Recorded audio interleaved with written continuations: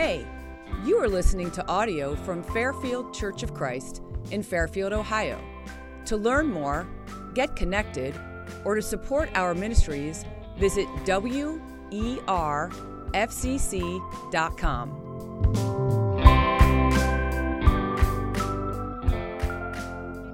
Peter has now been taking us through this walk in this last letter, his swan song.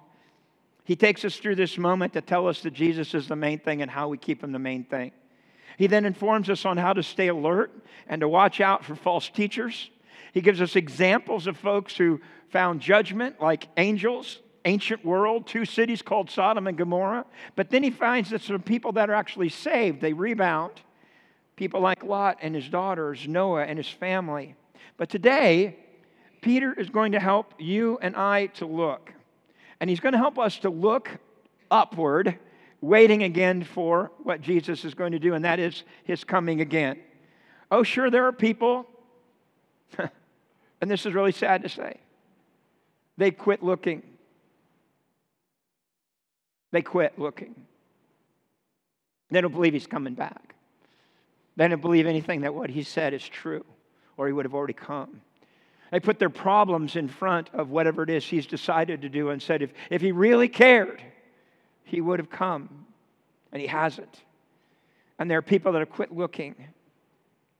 And so today we're going to take a look at 2 Peter chapter 3. Finally get through 3 simple chapters. Boy, they're not simple, have they? They're loaded with all kinds of stuff. And we're going to look at 2 Peter chapter 3. And when we do, we're going to see that we need to look because Jesus is coming again. We're going to find it in verses 1 through 13 of 2 Peter chapter 3. So let's read that together if you don't mind looking at that together with me. Dear friends, this is now my second letter to you. I would write in addendum to that, this is the last letter I'm going to send to you. I've written both of them as reminders to stimulate you to wholesome thinking. I want you to recall the words spoken in the past by the holy prophets and the command given by our Lord and Savior through your apostles. First off, you must understand that in the last days scoffers will come. Scoffing and following their own evil desires, they will say, "Where is this coming he promised? Ever since our fathers died, everything goes on as it has since the beginning of creation." But they deliberately forget that long ago, by God's word, the heavens existed and the earth was formed out of water, and by these waters also the world of that time was deluged and destroyed. By the same word, the present heavens and earth are reserved for fire, being kept for the day of judgment and destruction of ungodly men. But do not forget this one thing. Dear friends, with the Lord, a day is like 1,000 years, and 1,000 years is like a day. And the Lord is not slow in keeping his promise, as some understand slowness. He's patient with you, not wanting anyone to perish, but everyone to come to repentance. But the day of the Lord will come like a thief. The heavens will disappear with a roar. The elements will be destroyed by fire, and the earth and everything in it will be laid bare. And since everything will be destroyed in this way, what kind of people ought you to be? Well, you ought to live holy and godly lives as you look forward to the day of God and speed its coming. That day will bring about the destruction of heaven by fire, and the elements will melt in heat. But in keeping with his promise, we are looking forward to a new heaven and a new earth, the home of righteousness. Well, we're going to look at some things today, and there's 3 things I want to point out to you that we need to look for from this text today. And the first one is this one. In the first 2 verses, we need to look back at Scripture. The first 2 verses, Peter's letting us know that we need to pay attention to the words that were given to us from the past, from the holy prophets, and then he identifies himself and others, and also through your apostles, through what they wrote down. So we have the Old Testament, New Testament. Look back at Scripture. Why? Scripture has a way to always help you to look back to see forward. And I appreciate that about Scripture. It's this history book in time that we can go back and look at and go, wow, that happened in the past. But in that same time, it's telling us about what we can look forward to. And so it's this way of looking back, but looking forward as well. And the Scriptures are known to communicate what lies ahead for all of us. And there's always a way to look back at what's ahead and say, I'm kind of glad I'm past that part of life right now. Let me give you an example. Those of you who have ever had to travel to Florida before in the room, I'd like to drive it. Anybody driven to Florida before besides me? Okay. Unfortunately, I could say this to you. Because I have family in Florida, I've had to drive to Florida a lot. And you say, well, that's a blessing, Brian. No, I'm not going down to see the beach and the waves and have a book on the beach on my little takeout place I have by the boardwalk. That's not what I'm talking about. I'm going to see family. This would be like going to California to see family, or going to Grand Canyon to see. You're not going to see that. You're going to go see them. And so everybody's like, going to Grand Canyon? That's cool. No, I'm not going to go there. I'm going to go see family. And so the reality is when I drive to Florida, when you drive to Florida, there's this thing that we all have to prepare for. And it's this huge state that nobody ever wants to go through and go into Florida. Everybody know what I'm talking about? Oh, my, yeah. And we're not even talking SEC football or anything, right? Like Georgia. I just say Georgia. I'm like, oh, Georgia. Why? Because we live in southwest Ohio. We can easily go through Kentucky, make a quick trip through Tennessee, kind of blink through that one, and then we get to Georgia. And everybody is preparing to get to Georgia. Please don't think I'm talking bad about Georgia. It's a huge state. And when you're on your way to Florida, you have to go through it. Now, bigger than Georgia, seemingly, is you got to go through Atlanta. And that changes the whole game plan on how you plan, on how you prepare the trip. Because you have to figure out the exact moment that you think it's not going to be cluttered, it's not going to be under construction, and what you're going to do in case it is. And so you make the plan well in advance of going through Atlanta. And so you have that plan. Heaven forbid you go through there at lunchtime, or you go there at 5 o'clock, and we can't go through then. Why did we always drive our kids in the middle of the night to Florida? Because we didn't want them to have to see how we were going through Georgia, right? I just wake up and like, hey, Grandma and Grandpa are here. That's right. You missed Georgia. That was we're still shaking from that moment. You know, Georgia's tough, isn't it? And we plan that way. Now, here's the thing. In our walk and our journey with Christ, we have a Georgia we have to go through. And some of us are in the Georgia right now. Some of you are in Atlanta in downtown traffic with everybody's sporting event canceling at the same time. And you are parked and you're not moving and you're not going anywhere. And you're trying to take another route and everybody's yelling, look it up on GPS, figure out another way we can go. But man, when Georgia's in your past, whether you're going south or you're coming north, it's like home free.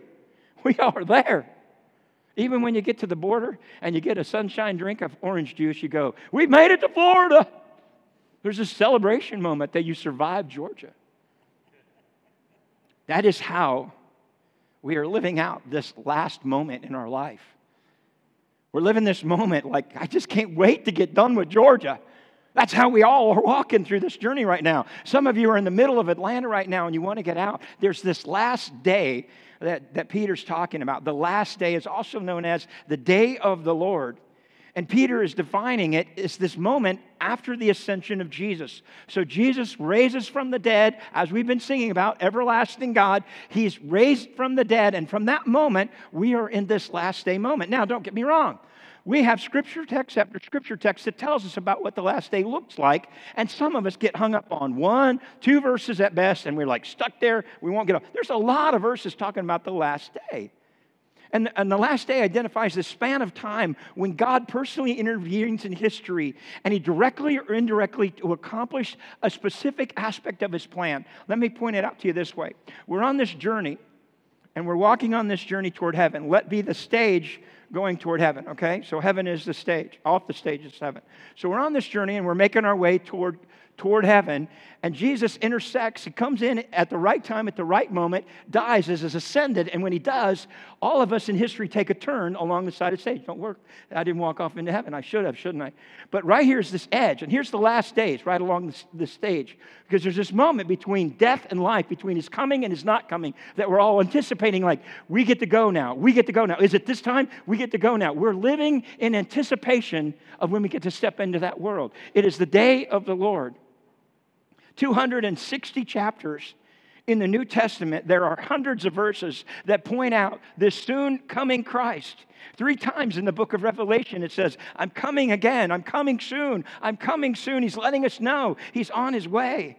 And Peter is pointing it out in these two verses. He wants us to know how important the future is, that we look back at Scripture, especially to the prophets and what they say. Well, what do the prophets say? Not really a lot of good things about the day, the last day, or the day of the Lord. I'm just going to give you 3 examples of a lot of them. Isaiah chapter 13, verse 6 says, "Wail, for the day of the Lord is near. It will come like destruction for the Almighty." Not exactly positive note in regard to walking this parallel line. We better watch out. Wail for it. Jeremiah chapter 46:10 says, "But the day belongs to the Lord Almighty, a day of vengeance. For the vengeance on his foes, the sword will devour till it's satisfied, till it has quenched its thirst for blood. For the Lord, the Almighty, will offer sacrifice in the land of the north by the river Euphrates." Again, not a positive, hey, can't wait till you come back. Amos chapter 5, verse 18 says, "Woe to you who long for the day of the Lord." Why do you long for the day of the Lord? The day will be darkness, not light. He's prophesying change. But here's the thing. These warnings come not only in Scripture, but they've come to you personally. You've heard this before.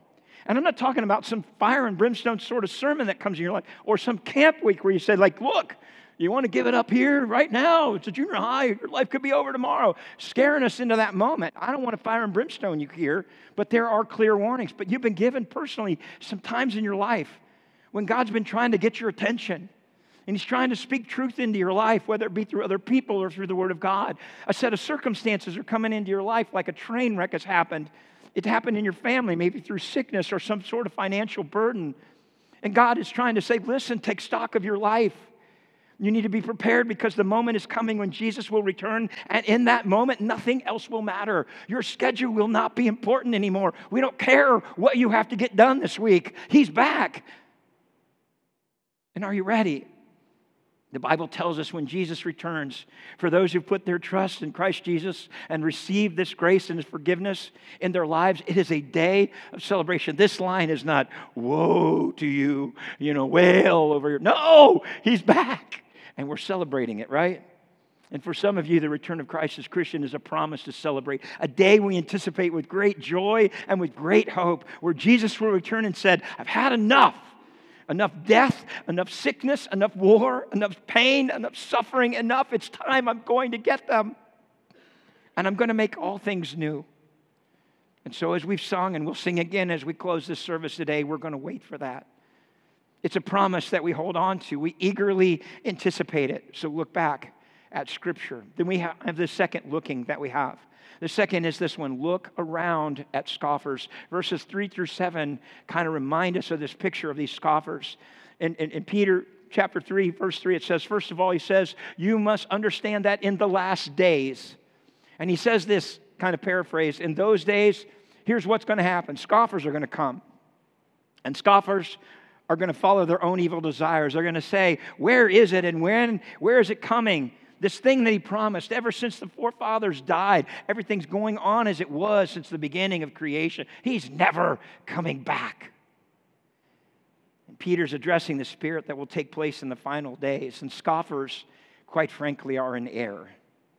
In fact, there are scoffers in the last days who will say, look, if Jesus hasn't come back yet, then He's not really going to come back at all. And if He's going to come back, He would have come back by now. He hasn't come back, so why are we following Him? Why are we paying attention to Him? Why are we listening to His rules? Our friends, the atheists, walk through this journey on a regular basis. They get to the spot where they go, He hasn't come back. All of the stuff that He's promised, He's not done yet. He is slow to keep His promises. That's what this text tells us. But scoffers are choosing. They're choosing to follow their own choosing. Peter has focused on these who scoffed at Christ's second coming. Commentators believe that Peter wrote this short letter shortly before his death by crucifixion upside down, by the way, in about 67 or 68 AD. So if you look at Jesus being dead at 33, we're talking less than 40 years later, these people are scoffing at the idea, why hasn't Jesus come back yet? I'm like, hey, we're in 2000 plus now, and we're still like, where's He at? They were 40 years into this and already whining about it. Where's He at? When's He coming back? Doesn't look like He's going to do it. They were scoffing at that idea. And here we sit We got to hear the same scoffers. When is Jesus coming back again? All these things are continuing as they were from the beginning of creation.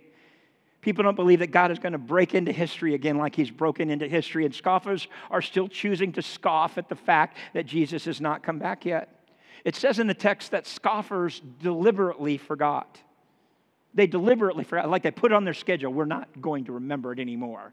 We're choosing not to do that. They willfully forget. So I bring up the Bengals, if I can, about that one. There are some of you in this room who deliberately forgot years ago that the Bengals would ever win a Super Bowl. They're not worth our time. They're not worth our energy. They're not worth our efforts. We're not going to go watch a game. We're not turning it on anymore. We're getting rid of everything that's orange and black. And then Joe Burrow appears. And those who deliberately forgot are all of a sudden buying orange and black again, waving a flag in the front of their car, stopping all of life and coming to church in their orange and black. What has happened? I thought you deliberately forgot that they were ever going to win. Oh, but now we have a chance. You understand this is how we're supposed to be living to the scoffers? Man, if you're really a Bengals fan, then every year's the possibility, right?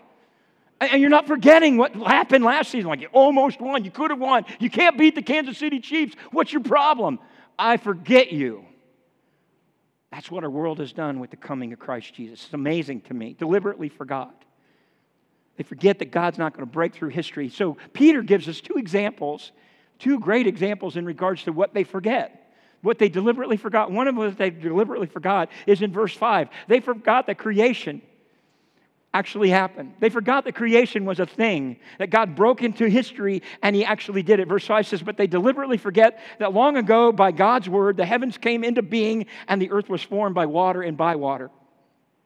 So when God created the world, nothing was here beforehand. Nothing pre-existed in existence. And from the creation of the world, God created the entire cosmos out of nothing, ex nihilo. And you start believing that there's no creation, you start on a path of scoffing straight up. When you find yourself not believing that God created the heavens and the earth and everything in it, you're on your way to scoffing his fact that he's going to come back again. And so I give you a couple of cannots that I would have about this whole deal about scoffing that you've got to make sure are clear in your spirit. 3 you cannot moments, okay? So here's my 3 you cannot. You cannot have a creation without a creator. You cannot have an effect without a cause. And thirdly, you cannot have a beginning without a beginner. And before you let someone think, and I speak to just high school graduates for a moment here, hip hip hooray, congratulations on what you did. But I want you to know you're going to meet up with someone smarter than me, that's for sure. Believe me, I've got one of them working on a doctorate right now, okay? He's way smarter than me. He knows way more than I do. He can talk about stuff that I have no knowledge of. But if I go to that professor, when I get away from my home and my family, what I know I've been taught, and that professor stands in front of me who's way smarter than everybody else I've ever been around and says there's no creation, God didn't have anything to do with it, you begin to go, yeah, that makes sense to me. And I'm telling you, when you begin to walk that path, you're beginning to walk down a scoffing path. Here's the other part for me that I would share, the 2 things. One, they forgot creation, but they also forgot the destruction that was happening. Peter gives a second example in verse 6. They forgot about the flood. God intervened in history in a big way. In the beginning of creation, he intervened again when he flooded it all. He made it all go away. Worldwide flood. Now, we could look back at all of the ancient history pieces from many, many continents around the world, and all of them have some sort of history about this boat with a bunch of animals in it floating to safety. The ancient Chinese, ancient Indians, they all have a story about it. Interestingly enough, their stories don't look like our stories. In fact, all the animals look afraid. We go to our nursery and we got the big-eyed, woohoo, giraffe and all that. Like, oh, they're so cute. I don't think they were looking cute when the water was rising, when they're trying to team them up to get inside the boat. I think it's a fear, it's a panic. God was intervening. And it's really, really interesting to me that Peter brings this example back up again. This is now his 3rd time looking at Noah. He's already done it in his first letter. He did it in his second letter. We talked about it last week. He brings it up again. Do you remind yourself the fact that there was a flood on this earth and that God destroyed it one time? That he actually intervened? And then he goes on to say in verse 7 that there's going to be another dramatic moment in history when it says in verse 7, by the same word, the present heavens and earth are reserved for fire, being kept for the day of judgment and destruction for the ungodly. Oh, no, you're right. Here goes Brian. He's going to get fire and brimstone on you. No, I don't have to get fire and brimstone on you. The truth is the world's going to be destroyed by fire. That's the choice. That's the decision. God's going to intervene one more time. And you can scoff out all of those things all day long, but I want you to know that judgment's going to come. I don't like saying that, but it's the truth. Scoffers are going to deny it, but it's coming. So let me ask you, are you ready? Are you ready for the coming of judgment? And then we have this third thing we want to look at, and it's in the last verses 18 through 13, which is the best part, because I want you to look ahead to a Savior. I want you to look ahead to a Savior. Verse 8 kind of says it this way, the Lord is not like you. I'm really kind of glad about that the Lord is not like you and me. Because in 2 Peter, it explains why has it taken so long? Well, here's what he says in verse 8. Do not forget this one thing, dear friends. With the Lord, a day is like 1,000 years, and 1,000 years is like a day. The Lord is not slow in keeping his promise. God created time. His time is not the same as our time. And we look in history in terms of years and decades and centuries, but to God, it's always present. The eternity of God, I don't know that I could explain to anybody because we don't understand eternity. We know everything from beginning to end. We have a dash between our birthday and our death date. Everything has a start and a finish. We want to put it on a calendar. When did it start? When did it quit? We don't have that with God. We have eternity. And our lives are so short and so temporary, and we hate waiting for anything.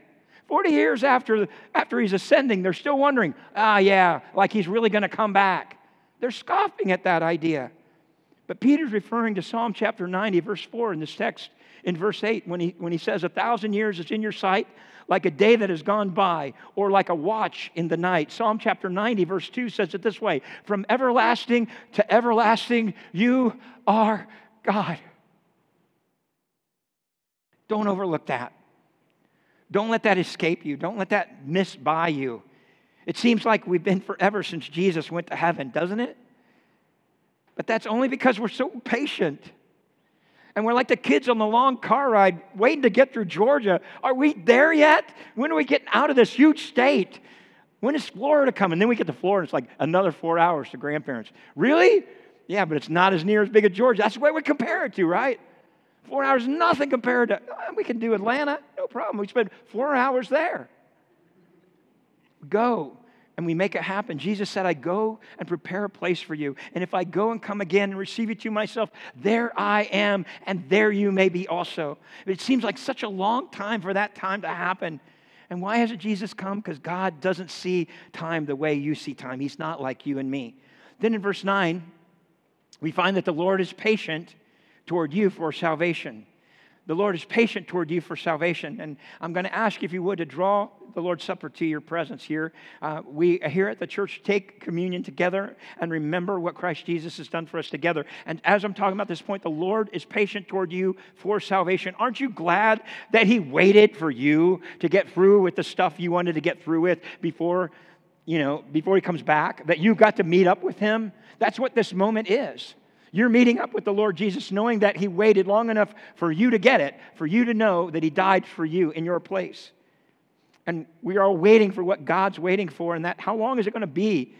We start to get indifferent and apathetic because you feel like God is so slow. But God is really patient. He's waited on you. The false teachers were evidently reasoning that if Jesus was slow in His return, maybe He wasn't returning at all. And if He's not returning in judgment, why be so careful about how we live? This is how the atheist lives. Who cares what we do? He's not coming back anyway. And verse 9 is very clear. There's this word called but, right in the middle, a clause that puts everything together. While they failed to see what the delay was in Jesus, it was actually the mercy of God. It was the mercy of God. It says, but everyone. He wants everyone to come to meet up who He is, and He's patient in that regard. And God is still providing chance after chance after chance, and it's the good news of His mercy. He's not finished winning people to Christ. So one verse before we close, and we have a prayer here. He gives everybody a chance to repent and to be saved. It says in Romans chapter 10, verse 13, for whoever will call on the name of the Lord he will be saved. What you hold in your hand is the fact that you know you have been. You know that you have been. And he hasn't returned yet because there's still more people that need to be saved. They still need to speak that out. But until he comes back, we're supposed to remind ourselves of what he did for us. That it's precious what he did in giving up his own life for ours, taking on sin upon himself and become the propitiation for all of us. We don't get judgment. We're made righteous because of what Jesus has done. And that's good news because you have been saved. Would you thank him for the saving moment that you have in your life as you hold the cup?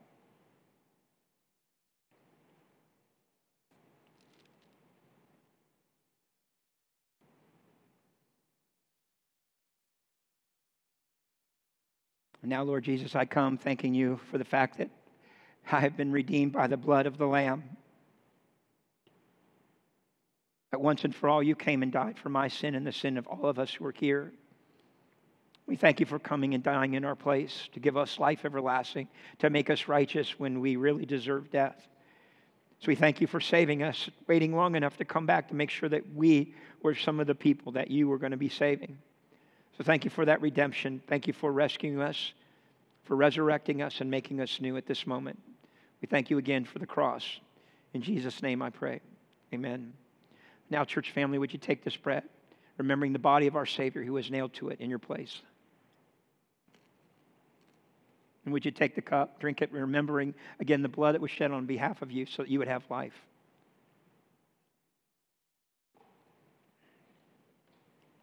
I want you to know that the Lord is not slow because of repentance.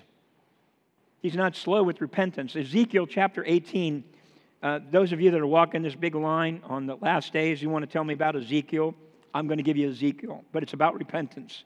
Ezekiel chapter 18, verse 27 to 32 reads like this. A great text where Ezekiel's reminding us all that we need to change. But if a wicked man turns away from the wickedness he has committed and does what is just and right, he will save his life. Because he considers all the offenses he's committed and turns away from them. And he will surely live. He will not die. Yet the house of Israel says, the way of the Lord is not just. Are my ways unjust, O house of Israel? Is not your ways that are unjust? Therefore, O house of Israel, I will judge you, each one according to his ways, declares the sovereign Lord. Repent. Turn away from all your offenses, and then sin will not be your downfall. Rid yourself of all the offenses you've committed, and get a new heart and a new spirit. Why will you die, O house of Israel? For I take no pleasure in the death of anyone, declares the sovereign Lord. Repent and live. Repent and live. Change and live. And Peter's wanting us to know that we have this chance. There's no misunderstanding of timing here. I still have time to change my life. So change directions and live. Verse 10 talks about this with the Lord, that the Lord is going to surprise you. Peter wrote in verse 10, but the day of the Lord will come like a thief. Now let's suppose when you get home this afternoon from worship today, there's a note taped on the front of your door. And you open the note and it reads this. This coming Tuesday at 11:30 p.m., I'm going to come to your home and steal from you. Well, first you think it's a joke. Some friend is playing on you. But I think on Tuesday evening, you probably have a little different feel for it. Making doubly sure that your home is properly locked. You might even offer to watch your neighbor's pit bull for the night in your own house. You'll probably make sure that your handgun is loaded and ready to use at your bedside. Because that's not how thieves work. They don't tell you in advance when they're going to come. They try to break into your home when you least expect them to do so. And Peter said that the coming day of judgment is going to surprise you. It's going to happen when you least expect it, and therefore we must always be ready for the coming day. Friends, it will come as a surprise to many, and I just don't want it to be a surprise to you. And then I would see in verse 11 about the Lord is looking for holy and godly you. He wants a holy and godly you. Well, what sort of people we ought to be? He asked the question. Should we be careless and selfish and just blending in with the world around you? No. You should be living and loving examples of a heavenly Lord. We need to live lives of holiness. What does that mean? We need to be set apart from our sin. And we need to live godly lives, or godliness, and living out godlike behavior, love, forgiveness, kindness, sharing the gospel with other people. Remember what it said in 2 Peter chapter 1, verse 3. We read this several weeks ago, but let me remind you, it says this: His divine power has given us everything that we need for a godly life through our knowledge of Him who called us by His own glory and goodness. You have all of the skills that you need to have to get going with this. It's not like you need to hear 10 more sermons or attend 5 more Sunday school classes. I need to be 6 more Bible study groups. You have everything you need to live a godly life. Just do it. And in Christ, you have everything you need. Maybe your life and your testimony will be used by God to bring someone else to repentance. So someone else needs to be saved from God's judgment because you lived out this changed life in yourself. And then I would see in verse 12 this about the Lord. The Lord is looking for you to speed His coming. It actually says that you can speed up His coming. You want to make it come faster? Here's some ways to do it. Peter is saying, speed up His coming. Some versions say to hasten it. How is that possible? Well, the word originally means earnestly desire it. Earnestly desire that He's going to come back again. And so you're always pushing for it. So one way you may speed it up is just by pushing about it in the same way that you might tell a child, so earnestly desiring Christmas morning to arrive that they almost are wishing away the rest of the month. You know what I mean? Like, I can't wait until December 25th. I just want it to come. That's the way we're supposed to live. I'm telling you, it's not one sermon. It's a lifestyle that we're going to have. We cannot, at the end of this day, not be earnestly looking for it. We can't wait until the next sermon for Easter or the next conversation about heaven for us to go, yeah! No, we live that life that way, anticipating what's going to happen. Eagerly anticipating what's going on. Another way that you can speed His coming is sharing your faith with somebody else. Why? Because Jesus made it clear, when everybody hears and knows about who I am, I'm coming back. Guess what? We have some charge over that. So we want as many people to know as fast as we can know because we want Him to come back quickly. Why do we talk so much about world missions around here? Because we want to see the whole world here so that He'll come back. We want Him to return. Another third way that I would say that you can speed his coming is that you could pray for His coming. You can ask Him to say, oh Lord, would you quickly come? I'm so tired of this world. Would you make it happen quickly? And at the end of the prayer, at 1 Corinthians 16, it says, Lord, come quickly. It's the word Maranatha. Would you come as fast as possible? Would you speak it out loud? Talk about how much you watch the news and go, it's going to get better because He's coming back. Live a life that talks that way. Why? Because it gives you more time to fight for your sin, and it gives you more time to fight for other people's sin. The reality is He hasn't come back yet. That means there's still a chance for people to change, people to repent. And the Lord wants that to happen. I want you to know I have children. I don't have any grandchildren. I know some of you do. Some of them have gone away. They're not following after the Lord right now, and you want time for them to be able to get in. So you're not going, hey, come quickly. I still have 3 of them that don't know who you are, and they're living a life that's completely opposite of that. And I hear what you're saying. But the reality is we want to pray for Him to come quickly. It's not until after everybody's graduated. There's always going to be somebody that we're caring about. But He's slow, and He's going to wait. And we have this last thing. Verse 13 is actually 12 and 13. He says this word, the Lord wants you to look forward. He wants you to look ahead. And as our team comes and finishes up our time here today, I just want to say this to you. King Jesus is coming. What sort of people ought we to be? I believe we have to be forward-thinking people. Forward-thinking people. That means everything that we do is forward. So we have forward living, we have forward loving, we have forward forgiving, we have forward repenting. This is it. I'm going to repent before I get a chance to repent. I'm thinking about repentance because I know I'm going to have to. I'm thinking about it. I'm forwardly thinking about it. I'm forwardly listening to people. I'm forward serving people. I'm forward giving people. I'm forward praying people. I'm forward redeeming people. Why? Because we're supposed to look ahead. We want to move away from this world. I want to get out of Georgia. Is anybody else with me on that? I want to get out of Georgia. I want to go on to living and having the time I'm supposed to have, whether it be in my home or my family's home. I want to get there as quickly as possible. And so I don't want it to slow down. Like, slow down in Georgia. It's okay. Take your time, God. No, I want you to come back. I want out of the state. And I want to be with the people I want to be with. I just want you to know, Peter's describing in his last letter, in his last moments, of what he wants us to know. Oh, he's told us about false teachers and what we've got to be aware of. He just wants us to keep talking about his coming and when he's going to come back. And that all the prayer lists that we have that's I'm just so weighed down by all the prayers that I have to pray for, that God's going to come back. And we're not going to have to deal with this anymore. That's such a sweet little moment. And I know we like to kind of say that as a refrain in our lives. But when's the last time we just lived it out with a smile on our face? I know he's coming back. Whatever tragedy I see, whatever thing's going on in front of me, I know he's coming back. You ever heard this phrase? Maybe you've said it before. Hurry up and wait. We hurry up and wait. Just so you're clear, that's what life is about. As a believer in Christ, we hurry up and wait. We want to get this message to as many people as fast as possible, and then we're going to wait till he comes to make it happen. So we're going to hurry up and we're going to wait. Why? Because God is slow at his promises. He's now going to keep his promises to us. He's going to let us know when it's time. Our timing is not his timing. So hurry up and wait. So I tell you one more time at the end of his swan song and at the end of this message today, I want to hurry up and wait. I don't want you to be without him. I don't want you to be there without him. I want you to know who he is as Savior and Lord.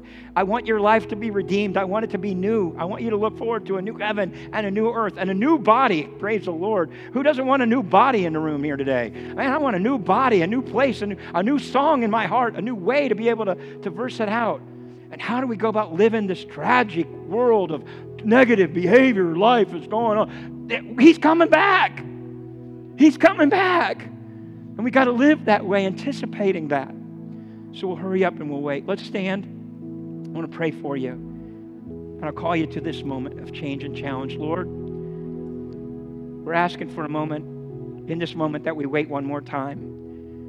That we wait and we'll wait again and we'll wait again and we'll wait again. We'll be frustrated with it like the people 30 years after you ascended. Because we just want you to come and take us home. We're tired of being in the state. And we want to get out of it. We want it to be in our rearview mirror and past us. But until then, God, we're going to continue to be faithful. We're going to go forward. We're going to move ahead. We're going to think forward knowing that Florida is coming, that we know heaven is coming. Thank you so much for giving that promise to us and not be slow on how you're going to dish it out to us. We know that you'll come through. And God, if there's someone here today who doesn't know you as Savior and Lord, that today they would confess you, that today they would turn from where they're at, and that they would meet you as Savior and Lord, that they would have a moment where they say, I want my sins washed away. I want to be cleansed from this moment, and I want to walk on a journey with you. So God, we'll wait, and we'll wait, and we'll wait until we hear those trumpets blow, and we'll be faithful. And you'll count on us to know that we'll be calling for you to come home. Thank you for this moment of invitation now. In Jesus' name I pray. Amen. Let's sing together. Thank you for listening to audio from Fairfield Church of Christ in Fairfield, Ohio.